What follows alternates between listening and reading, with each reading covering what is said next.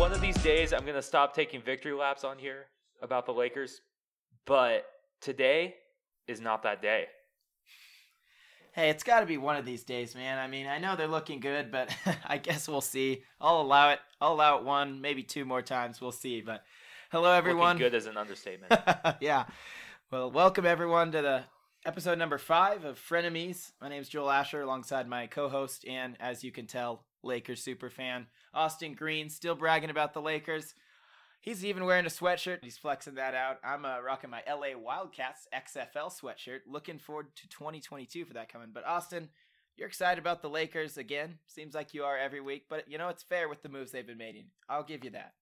Well, I love how we're repping the best and worst 2020 LA teams on this show. Hey, I don't know. The Chargers might be that, but who knows? Yeah. I don't know. Oh, man. But yeah, no, great week for the Lakers. When is it not a great week for the Lakers at this point? News broke yesterday that LeBron James has extended his contract for another 2 years and $85 million. It's a max deal for him.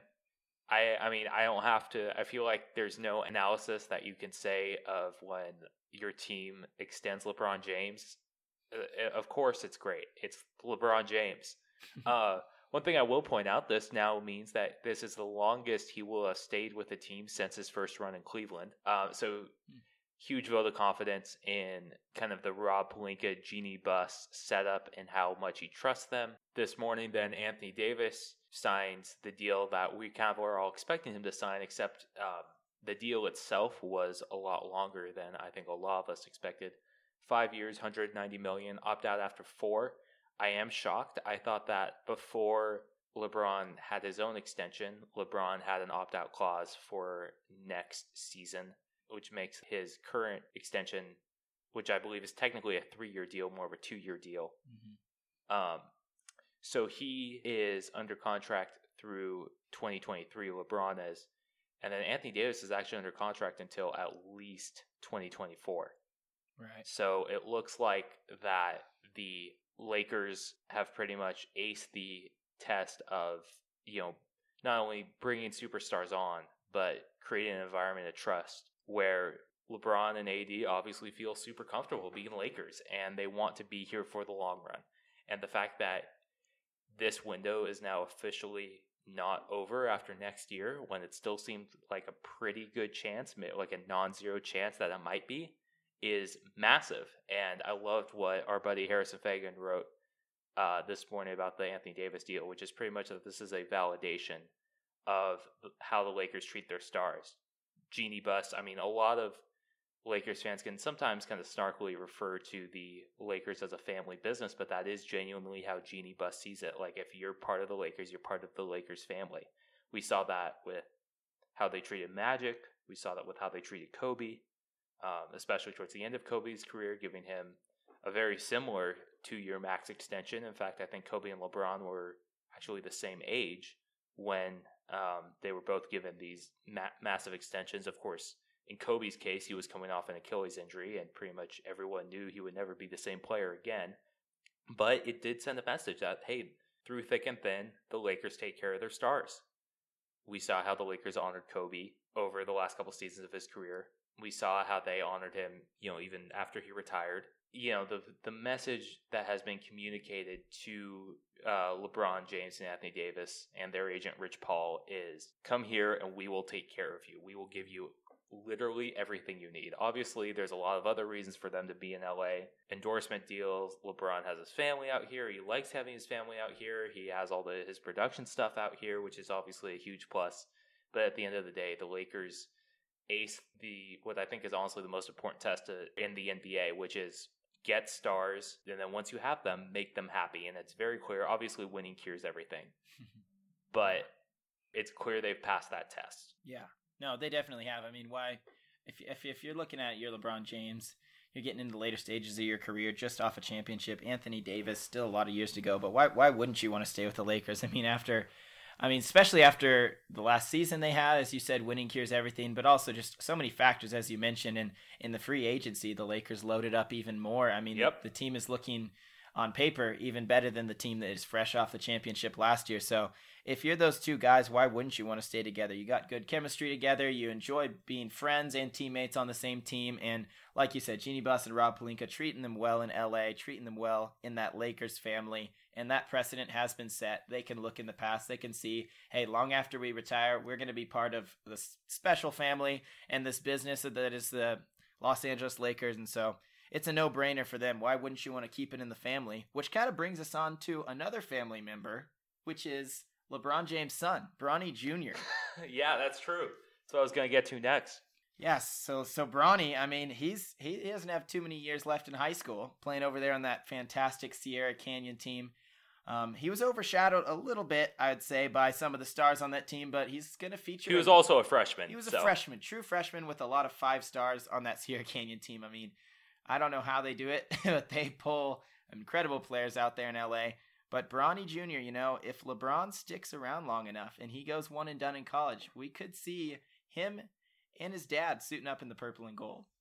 Well, yeah, or I think just when the news of the extension hit, I saw a lot of NBA commentators on Twitter being like, wow, LeBron's going to retire a Laker. That's kind of surprising. Like, I guess that's what's going to happen now. And I'm like, well, wait a second. First of all, LeBron, if his career fell under the normal rules of an NBA player's career, he would already be declining a ton.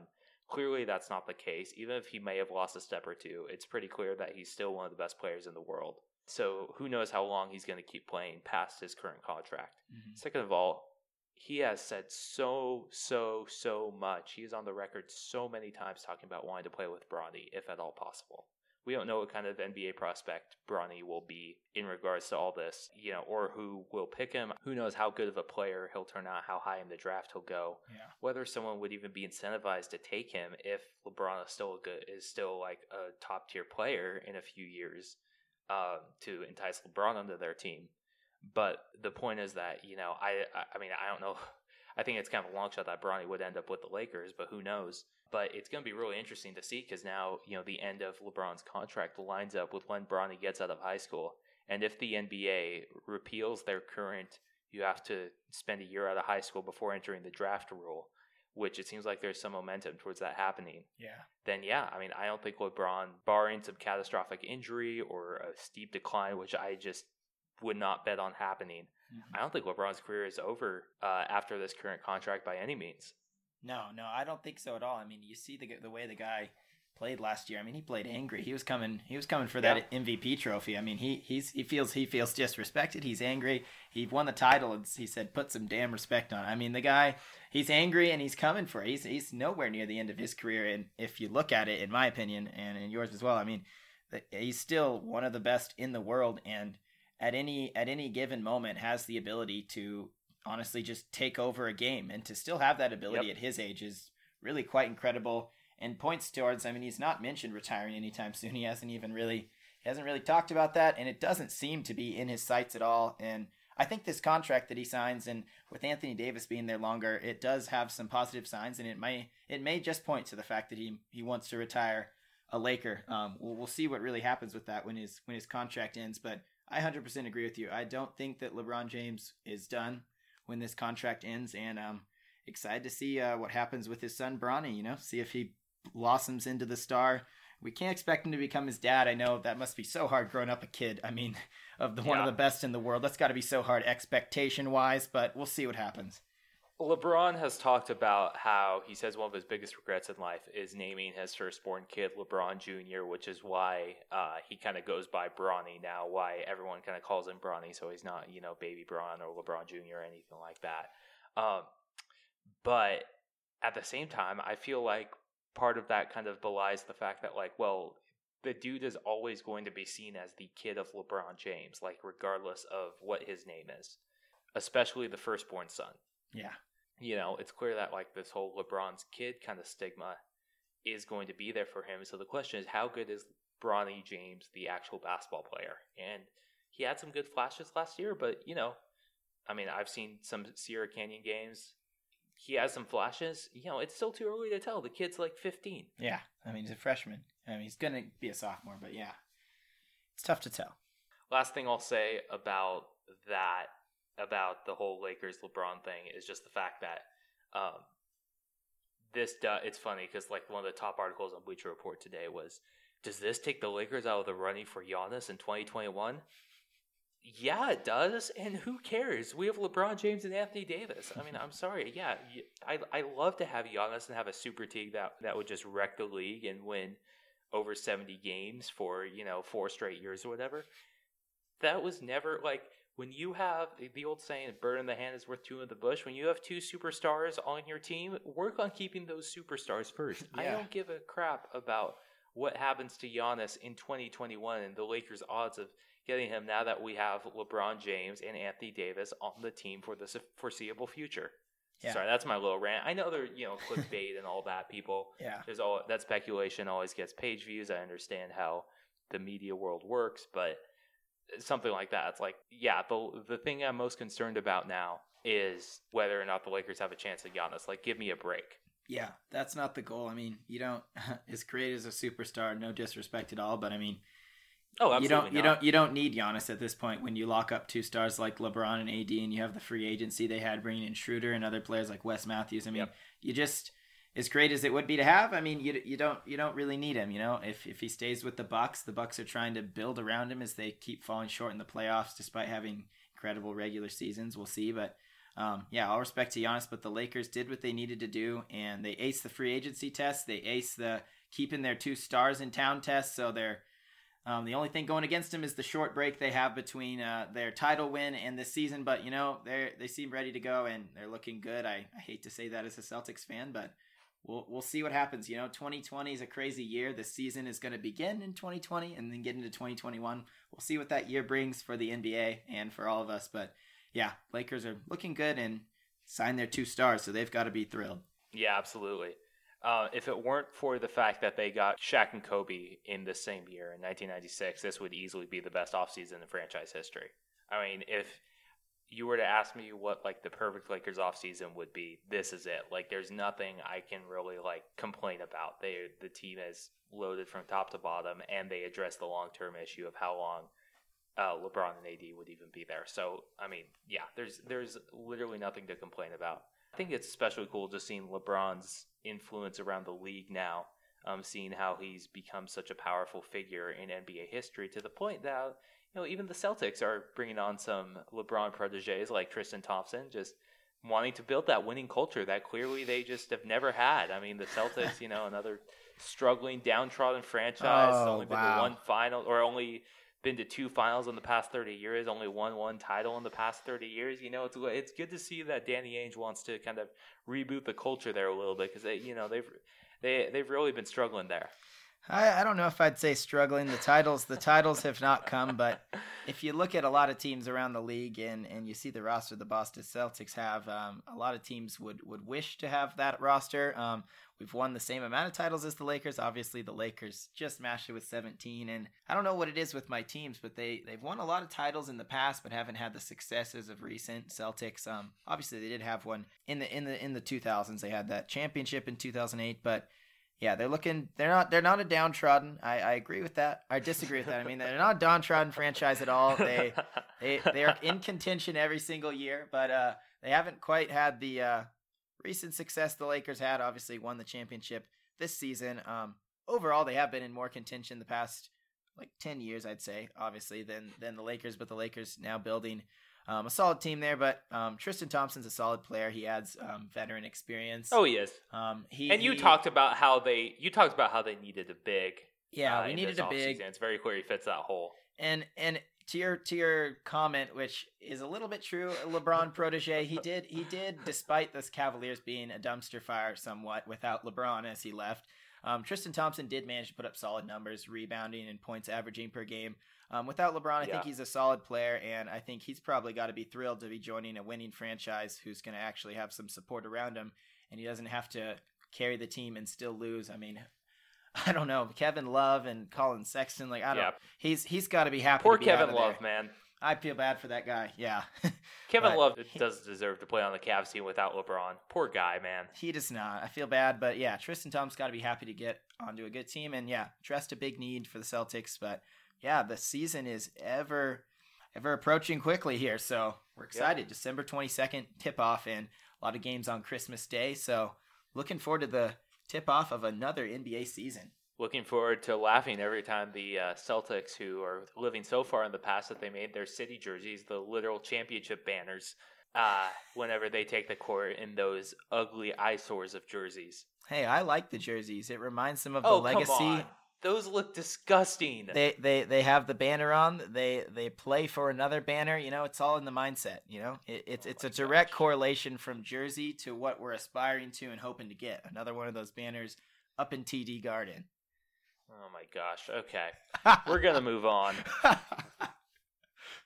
Keep living in the past, man. Hey, I'm living in the present. We'll see. Over in the MLB, it's been pretty quiet, except for, ironically, our two teams, the Dodgers and Angels. The Angels picked up former All-Star Jose Iglesias, veteran shortstop who spent last season with the Baltimore Orioles and did pretty well. The Angels traded 2 minor leaguers to the Orioles for him. I think the biggest takeaway from this is that Andrelton Simmons is for sure gone next year. So, Joel, your thoughts? Yeah, I mean, Jose Iglesias, obviously, as you mentioned, he's a 9-year veteran, been in the league for a while. He definitely knows what he's doing. He's put up solid numbers over the years, has been an all-star before. I love Andrelton Simmons, and he's been one of my favorite Angels on that team. They call him Simba. And the guy, I mean, he's a wizard with the glove, quite honestly. I think he's probably one of the more underrated shortstops in the league, but he has gotten some gold gloves for his work. He's incredible. I mean, the way he turns double plays, dives and makes plays, flips it without looking. Sad to see him go, but yeah, this confirms it. He's going to be gone. He's a free agent this year and has not been extended a qualifying offer. So Andrelton Simmons will be heading somewhere else, which glad to see that Perry Minasian, this is his first big move as general manager. Glad to see he's addressed the issue. He's making some moves, and he's brought in a veteran like Iglesias. He did have an injury last year that took him out of some games in that shortened 60-game season, but he was, through 35 games, he had batted .371, so he's putting up solid numbers. So the shift is going to be, some people have speculated maybe with Simmons gone that David Fletcher would take over at shortstop, but he's kind of a jack of all trades. I think he's played every single position. He's even played in the outfield sometimes. David Fletcher's can go anywhere and make an impact, but he's going to be playing second base now, it looks like, as Iglesias comes in to take over that shortstop. And Joe Madden said that they expect him to be at a Gold Glove level at second base. They have a lot of confidence in David Fletcher. So the Angels, that hasn't been the problem. as I've so often said, the defense has actually been pretty solid. What has been the problem, Joel? What has been the problem with the Angels? I don't Angels? want to say it again because everyone listening to this probably is sick of me saying pitching, but I'd love to see us get some pitchers. That's what I'll say. Gosh, I'd love to see us get someone who can hold a lead, closers who can come in and preserve that lead, pitchers who can give us a chance, because we do have an explosive offense. I will say the starting pitching market, especially in free agency, we've seen guys like Charlie Morton to the Braves. We'll see. It seems like we're seeing a lot of kind of short-term deals, expensive short-term deals, but short-term deals, like 1 or 2 year deals. Nothing super long, which strikes me as the type of deal that the Angels pursued under Billy Epler, and would probably, depending on who's still out there, depending on who they're looking at, might be a good idea to pursue under Perry Minasian. Obviously, a lot of the Epler signings were, gambling on reclamation projects like Matt Harvey, like Tim Lincecum. Yeah. But it does seem like this starting pitching market could really work in the Angels' favor. So I expect them to make some sort of moves there, because they kind of have to. So we'll have to see what that turns out to be. Yeah, no, I definitely do expect the Angels to make some moves in free agency. As you said, it has been pretty quiet thus far. Obviously, the season isn't starting super soon, but yeah, looking for free agency to heat up, and there are a few good pitchers out there. Would love to see the Angels try and get at least 2 pitchers. Try and get, first off, we need another ace in there. I feel pretty good with Andrew Heaney and Dylan Bundy. Heaney, when he's healthy, is really good, and Bundy was actually excellent this year for the Angels. He came in and he was probably the lone. Well, not the lone. We got Mike Trout. Can't forget that, but he was the bright spot of the pitching staff this year, Dylan Bundy. So to go out and get another ace, to have 3 rotational aces who can come in and give you a good outing, allow only like 1 or 2 runs, give that offense a chance to get going and get a win, and then the closers is the bigger issue.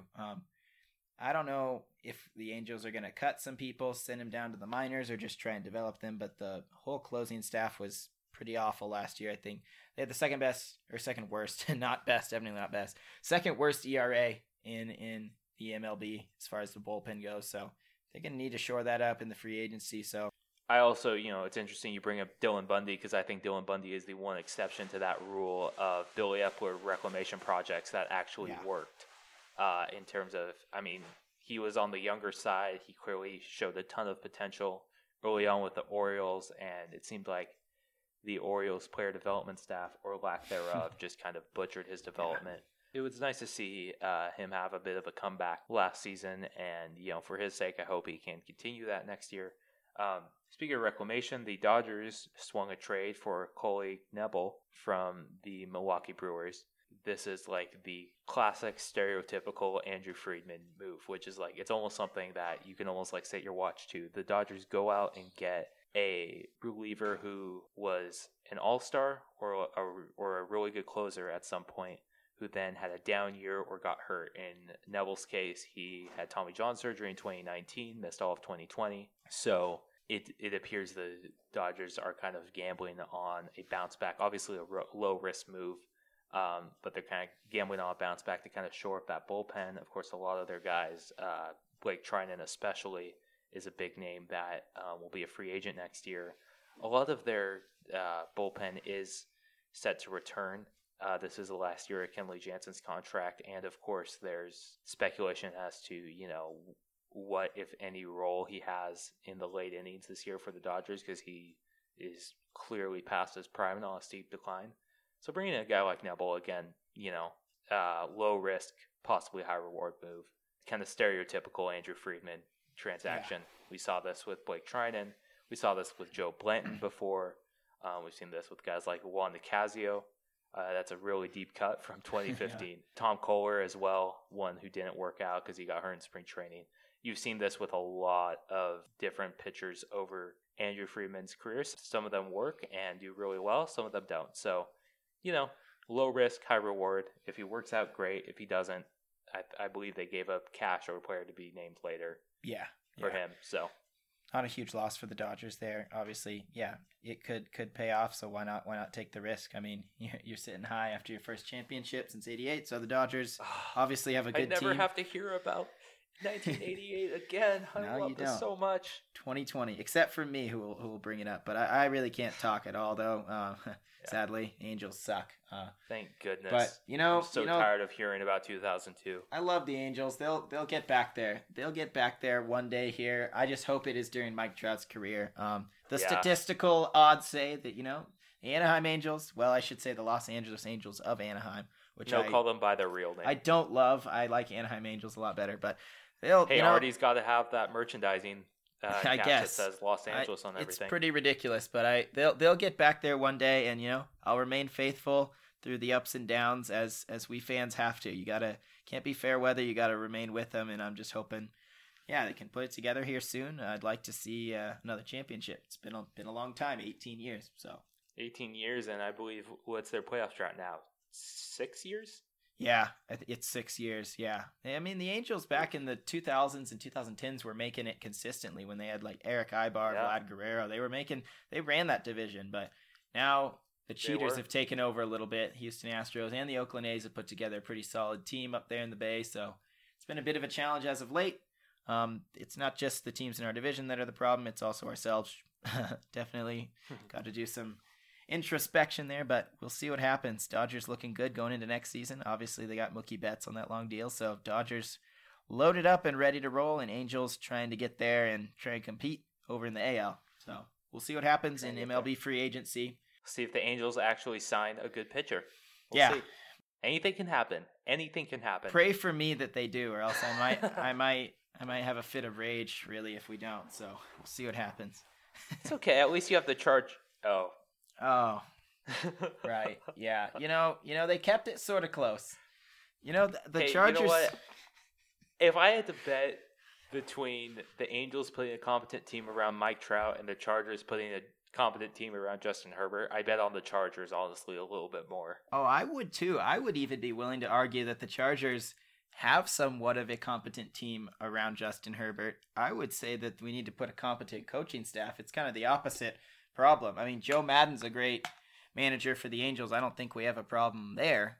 But the Chargers, they have a problem with coaching. I mean, I don't know if you watched the Chargers-Bills game.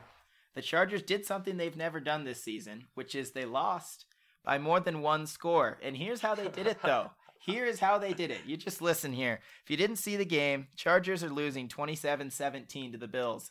And I'm like, all right, we're going to lose by more than one score. We're going to lose by 10. This is, at least we didn't lose in gut-wrenching fashion. Chargers have the ball with about 2 minutes. Justin Herbert uncorks a bomb. He uncorks a bomb. It goes into like triple coverage. I mean, it was just a last-ditch effort. And our receiver is able to come up with the ball at like the 5. And I'm like, wow, okay, we got a chance. There's like a minute 30 left. And the next thing the Chargers do is they proceed to run the ball. With clock not on our side, they run the ball to Austin Eckler. And just, I mean, even the announcers were it was embarrassing. Even the announcers were crapping on Anthony Lynn. They're like, why are you running the ball there when you hardly have any time? And the last play of the game really epitomized the Chargers' season. There's about 5 seconds we've wasted off all the clock. It's 4th and goal from the 1. They decide to go for it. Well, Justin Herbert originally went back to shotgun, and then he goes down below center, and it appears that everyone but the center didn't hear or see that he did that. He goes to rush for the touchdown, and all 4 other linemen go in to pass block, and he just gets blown up, and the game ends. If that doesn't tell you how my season's going with the Chargers and how their season's going, I mean, it's just sad. I mean, obviously Buffalo's a good team, and the Chargers, they were losing 24-6, and they made a nice comeback and were able to get back into the game. But just, brutal ending. Didn't lose by 1 score, but it still felt like crap. I'll say that.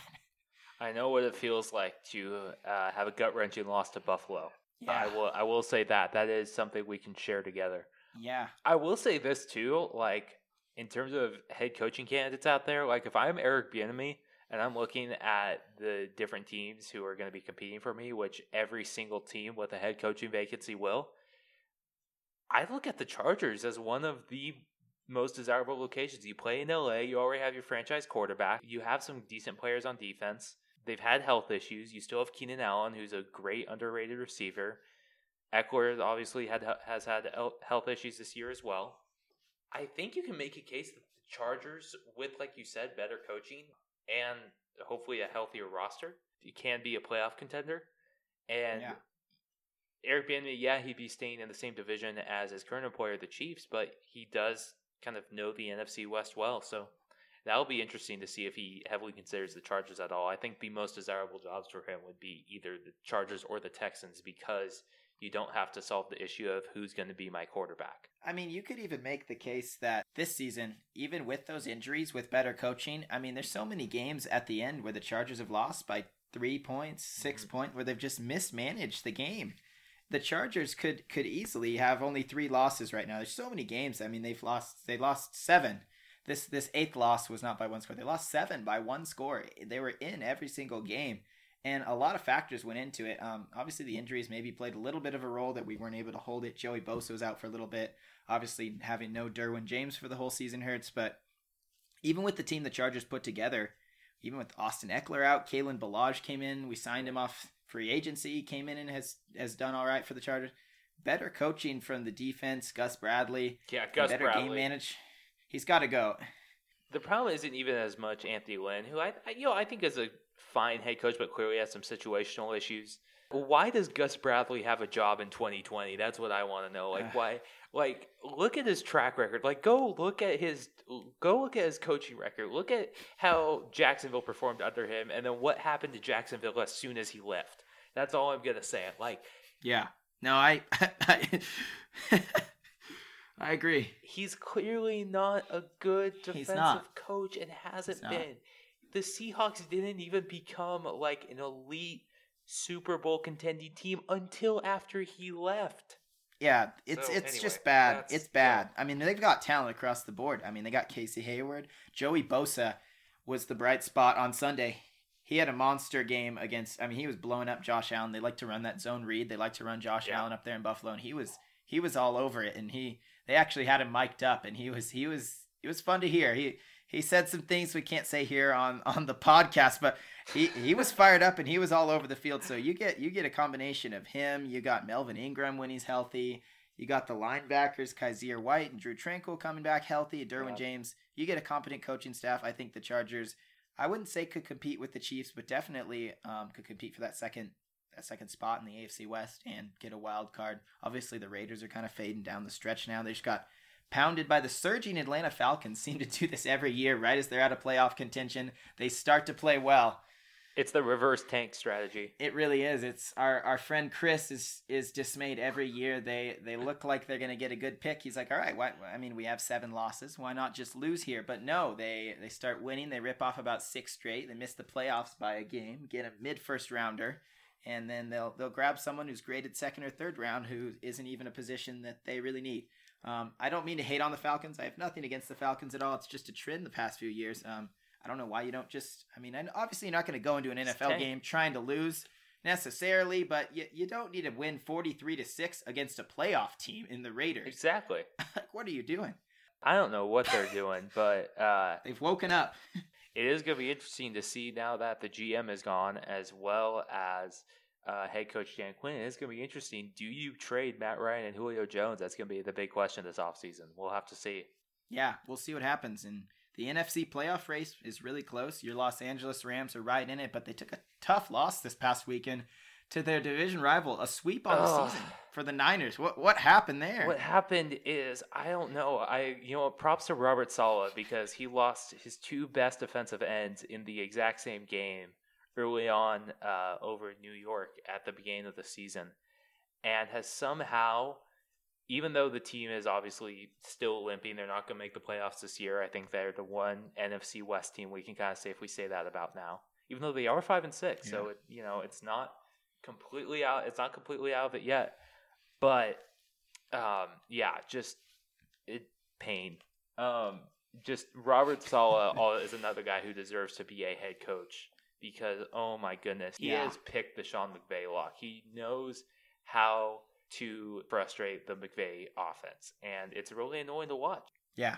No, it's especially, I'd say it's even more disappointing. It's got to be disappointing for the Rams, coming off a really good win against a solid, although a little bit struggling as well, but coming off a big win on Monday Night Football. They beat Tom Brady. Their defense played excellent. The offense played excellent, as we talked about last week. To come back against a limping team is just, Jared Goff did not look good. Salah's defense really figured him out, and it was just shocked to see the Niners pull that one off. It'll be interesting, definitely, though, to see what happens in that NFC West. I mean, at one point, the Cardinals, I think 2 weeks ago, the Cardinals were in first in the NFC West, and then the Rams took over first place, but now with the loss and the Seahawks win, they're back in first place. Cardinals sliding a bit. They're down to 6-5 now, so the Rams are in second place by 1 game in their division. So, Seattle, they're going to have to try and catch Seattle, and they've got a matchup coming up with Seattle in the future. That's going to be a huge one, but the NFC West, they've got some good teams in there, and it goes to show you that even the ones that appear to be limping like the Niners, they pull off a win against one of the better teams in the division, the Rams. That top to bottom, really solid division is the NFC West. And it is pretty amazing, the fact that Jimmy Garoppolo is hurt. Nick Mullins is forced back into starting there. Their receiving core has gotten healthy, which I think is huge. Deebo Samuel looked amazing. But, you look at Jared Goff's numbers after, lighting it up on Monday Night Football in primetime. The guy goes 19 of 31, less than 200 yards, 198, 2 sacks, 2 interceptions. Not going to cut it. That's not going to cut it. And honestly, again, I feel like you have to give props to Robert Saleh, who, again, should really have a head coaching job soon, because that's, as we saw last week and the week before, that's not easy to do against the Rams. But now that really throws the NFC playoff picture into chaos, I think. I think if the Rams had beaten the Niners like I expected them to, we'd have a lot more clarity. They would remain first in the NFC West. The Seahawks have since leapfrogged them back into first place. The Saints and Packers seem to kind of have the top 2 spots unlocked. That said, the Seahawks do have the same record as them, so that will be interesting. That's going to, what it really comes down to, obviously, whoever comes out of the NFC East comes out of the NFC East and then immediately gets smoked by a wild card team. Hey, don't sleep on the Washington football team, man. Alex Smith. That's true. It's like a nice comeback Washington story. football team, honestly, comeback player of the year. seems like the front runner, which is crazy given that Ben Roethlisberger is leading the undefeated Steelers. Exactly. But yeah, no, it is crazy. But the NFC playoff picture is still chaos. You've got, in the wild card spots right now, you've got the Rams, the Bucks, and Cardinals. Yeah. Gun to my head, I think those are the teams that do make those 3 wild card spots at the end of the year. But you're just a game behind are the Vikings, the Bears, and the Niners. That's unreal, really. The Niners are just a game behind. That's wow. Yeah, it's crazy. It's crazy. And the Rams and Cardinals play each other twice. That's what I was about to say. Yeah, you got a kill shot. You could knock them down. You can knock them out. Yeah, we can knock them down, and they could knock us out. I mean, it's true. That's going to be really interesting. Those are massively important games. Yeah. I do think the Bucks make it in. So really, it becomes a question of, I think it's safe to say, again, either the Rams or Cardinals makes it in. So then it becomes a question of who gets that final spot. Does one of the NFC North teams kind of pull themselves up and get back in the race? The Vikings are playing the Jaguars next week. The Bears are playing the Lions. Both fairly easy games that I think they're favored in. Yeah. That could easily catapult them back into contention, especially if the Rams do beat the Cardinals. But then again, it's going to be a dogfight in the home stretch of the season, and I can't wait to see it. It's honestly going to be really, really fun in the midst of everything else going on. Just having, again, hopefully the NFL is still able to stay generally safe with COVID protocols. They've had to run into some issues. Of course, the Wednesday night football game against between the Steelers and Ravens, they had some trouble pulling that off, but it does appear that they are still able to, so far, play these games generally on schedule, which means we are coming down to a very thrilling finish. Yeah, no, it's going to be fun, especially, I mean, the Rams, if you look at their schedule coming up, they got the Cardinals this week, obviously a huge NFC West matchup. Then they host the Patriots and the Jets. Those should be wins, especially that last one against the Jets. But they close the season with 2 massively important games on the road in Seattle, and then Cardinals come into Los Angeles. I mean, 3 out of their next 5, and 2 out of their next 5 against the Cardinals. Just massive, massive matchups. If the Rams are able to win these next 3, get a win over the Cardinals, Patriots, and Jets, it could set up a almost who's going to win the division game with the Seahawks on December 27th. It's going to be an exciting stretch for the Rams and for the whole NFC. Really a lot of teams in it still, even the Niners and even the Vikings who started off really slow. So, yeah, going to be a fun December. Got football, got basketball. Going to be a great December. Another thrilling December event that I know you're looking forward to is if the Notre Dame Fighting Irish survive this next week against Syracuse, which I think we all expect them to. Then what happens what happens the next week, Joel? Well, the next week it's actually not the next week. The Wake Forest Demon Deacons were supposed to play the Irish back in September. The Irish had some COVID problems. Game was rescheduled to December 12th. That game has now been canceled, though. That game with Wake Forest on December 12th has been canceled due to a cancellation of Clemson versus Florida State. They looked at the body of work and they decided to even it out. Notre Dame was going to have played 10 ACC opponents, and Clemson was going to, and Miami and those other teams were going to have played 9. They decided to take out the Florida State game. They took out the Wake Forest game to just kind of return a little bit of sense of normalcy. Normally, you don't have a game the week right before a conference championship. So they returned a little normalcy. There will be 2 weeks to prepare for that ACC championship game. And with that cancellation, actually, even with a loss to Syracuse, which nobody expects to happen, and I don't see it in a million years, but even with a loss to Syracuse, Notre Dame, with an undefeated record, holds every tiebreaker in the ACC, and they have clinched a spot in that ACC title game. So Notre Dame will be there in Charlotte, North Carolina for that game on December 19th. And who they face comes down to this week. The Irish should obliterate Syracuse, and Clemson going on the road to take on Virginia Tech. Clemson beats Virginia Tech. And we have a rematch, Austin. We've got a rematch on December 19th. If that happens. With Trevor Lawrence under center. Yep, Trevor Lawrence. We got a new quarterback to handle. We're not going to be able to key in on ETN as much in that one. I don't think that would be wise. I don't know if that might be the best strategy against one of the best college football players of a generation. I don't know. That just seems a little risky. But hey, ETN in his own right is one of the better ones. I mean, he's the best all-time running back statistically in the ACC. So, a lot of weapons to deal with. But the Irish going into an easy I shouldn't say that. I shouldn't jinx them. Gosh, what am I saying right here? But on paper, you've seen too much. Syracuse. Let's just say that Syracuse last week was playing. They're playing Wake Forest, and they lost their game by 6 points. They were driving down. They were on the 10-yard line, 18 seconds, no timeouts. Quarterback scrambles around, takes a sack, and on 4th and goal, rather than taking a shot, they spiked the ball. They spiked the ball on 4th down, ended the game. So love to see it. I wouldn't say I'm worried about them, but anything can happen. If history tells it, though, the Irish last time they played Syracuse was back in 2018. It was in historic Yankee Stadium for the Irish's. Oh, I remember that. Those uniforms had some very weird uniforms. Interesting uniforms. Yeah, the Irish brought out pinstripes. They brought out pinstripes as an ode to the Yankees. Irish were ranked number 3 at the time back in 2018. That was when the Irish obviously went 12-0. And the Irish pounded, then ranked number 18, actually. Syracuse was having a good year. They pounded them 36-3. Ian Book had a great game. Our running back Dexter Williams had a great game. I think this team is better than that team, and I also think they're better than the 2012 team who went to the national championship.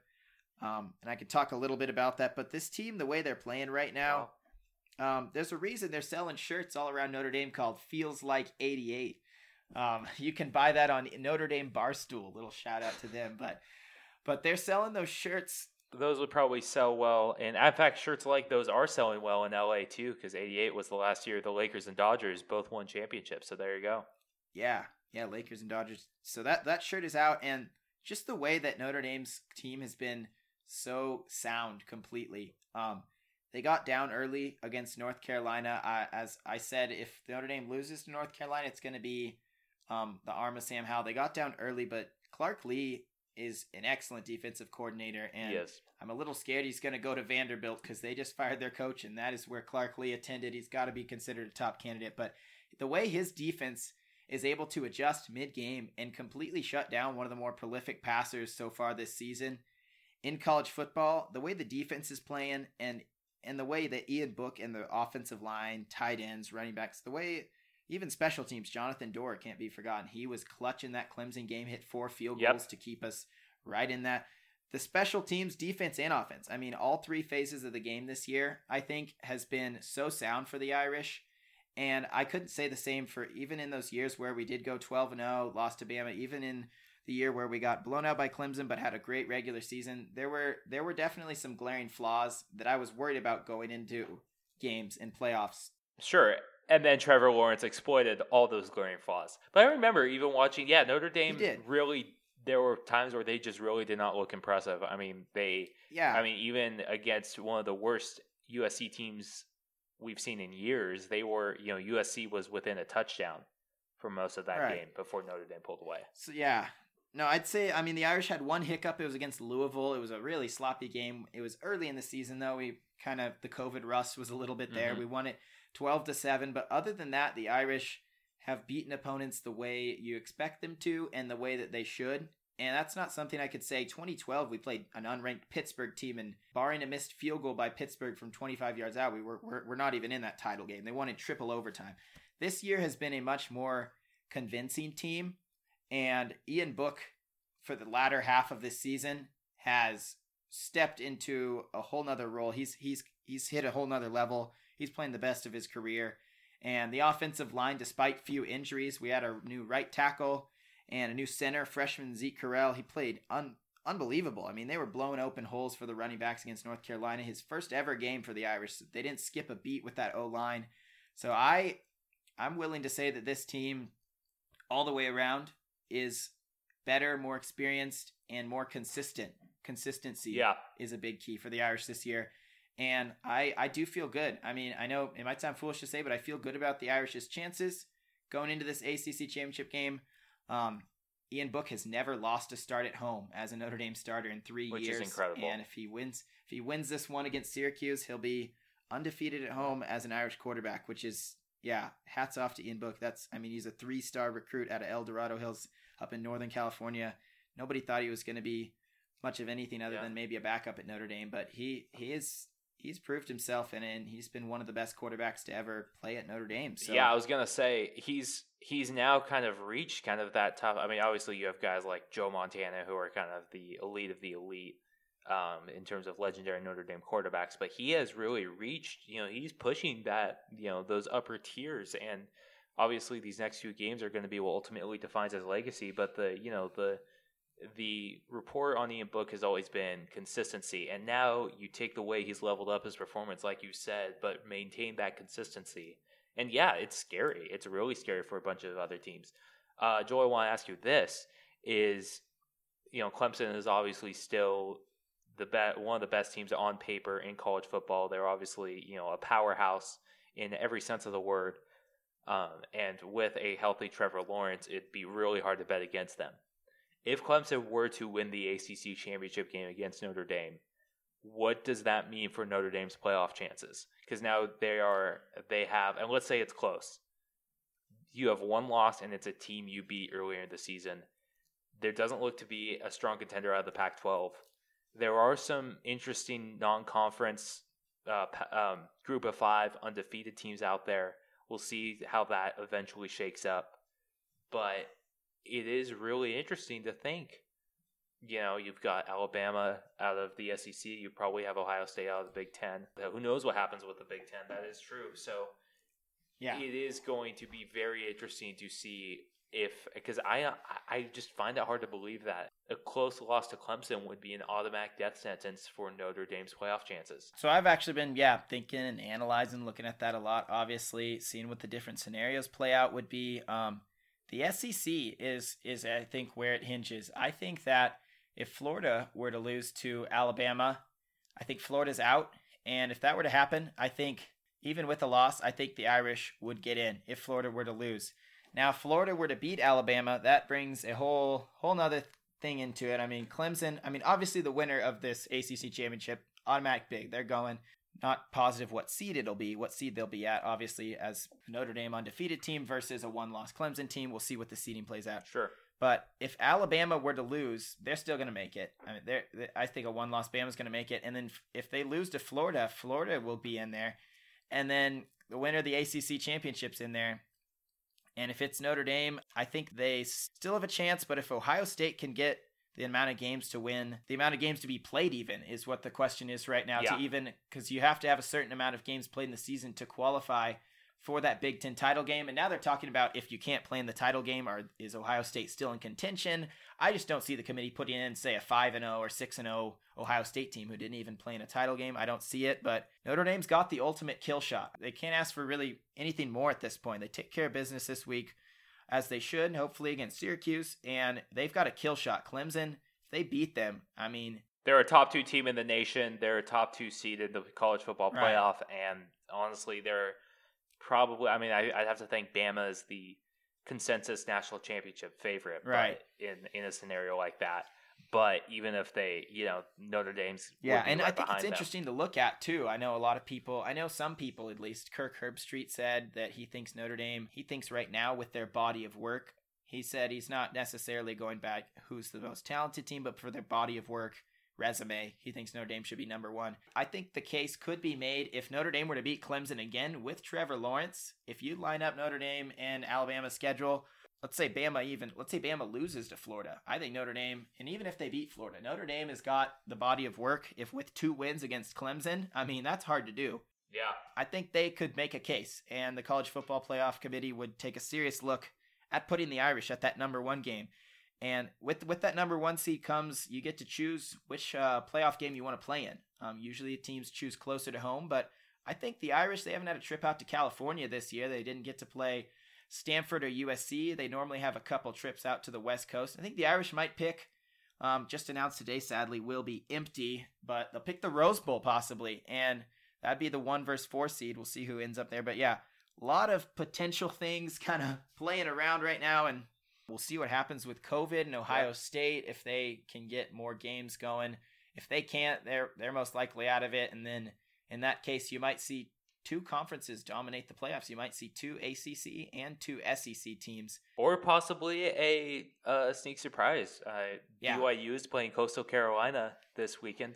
I'd have to think that the College Football Playoff Committee is going to look at that and see who comes out of that. So again, there's a lot of scenarios here, but I think it says something to just kind of how crazy the season is, that even if Notre Dame was to lose the ACC championship game, which is a weird phrase that, I didn't think I would even be uttering a year ago. Ever. Or ever.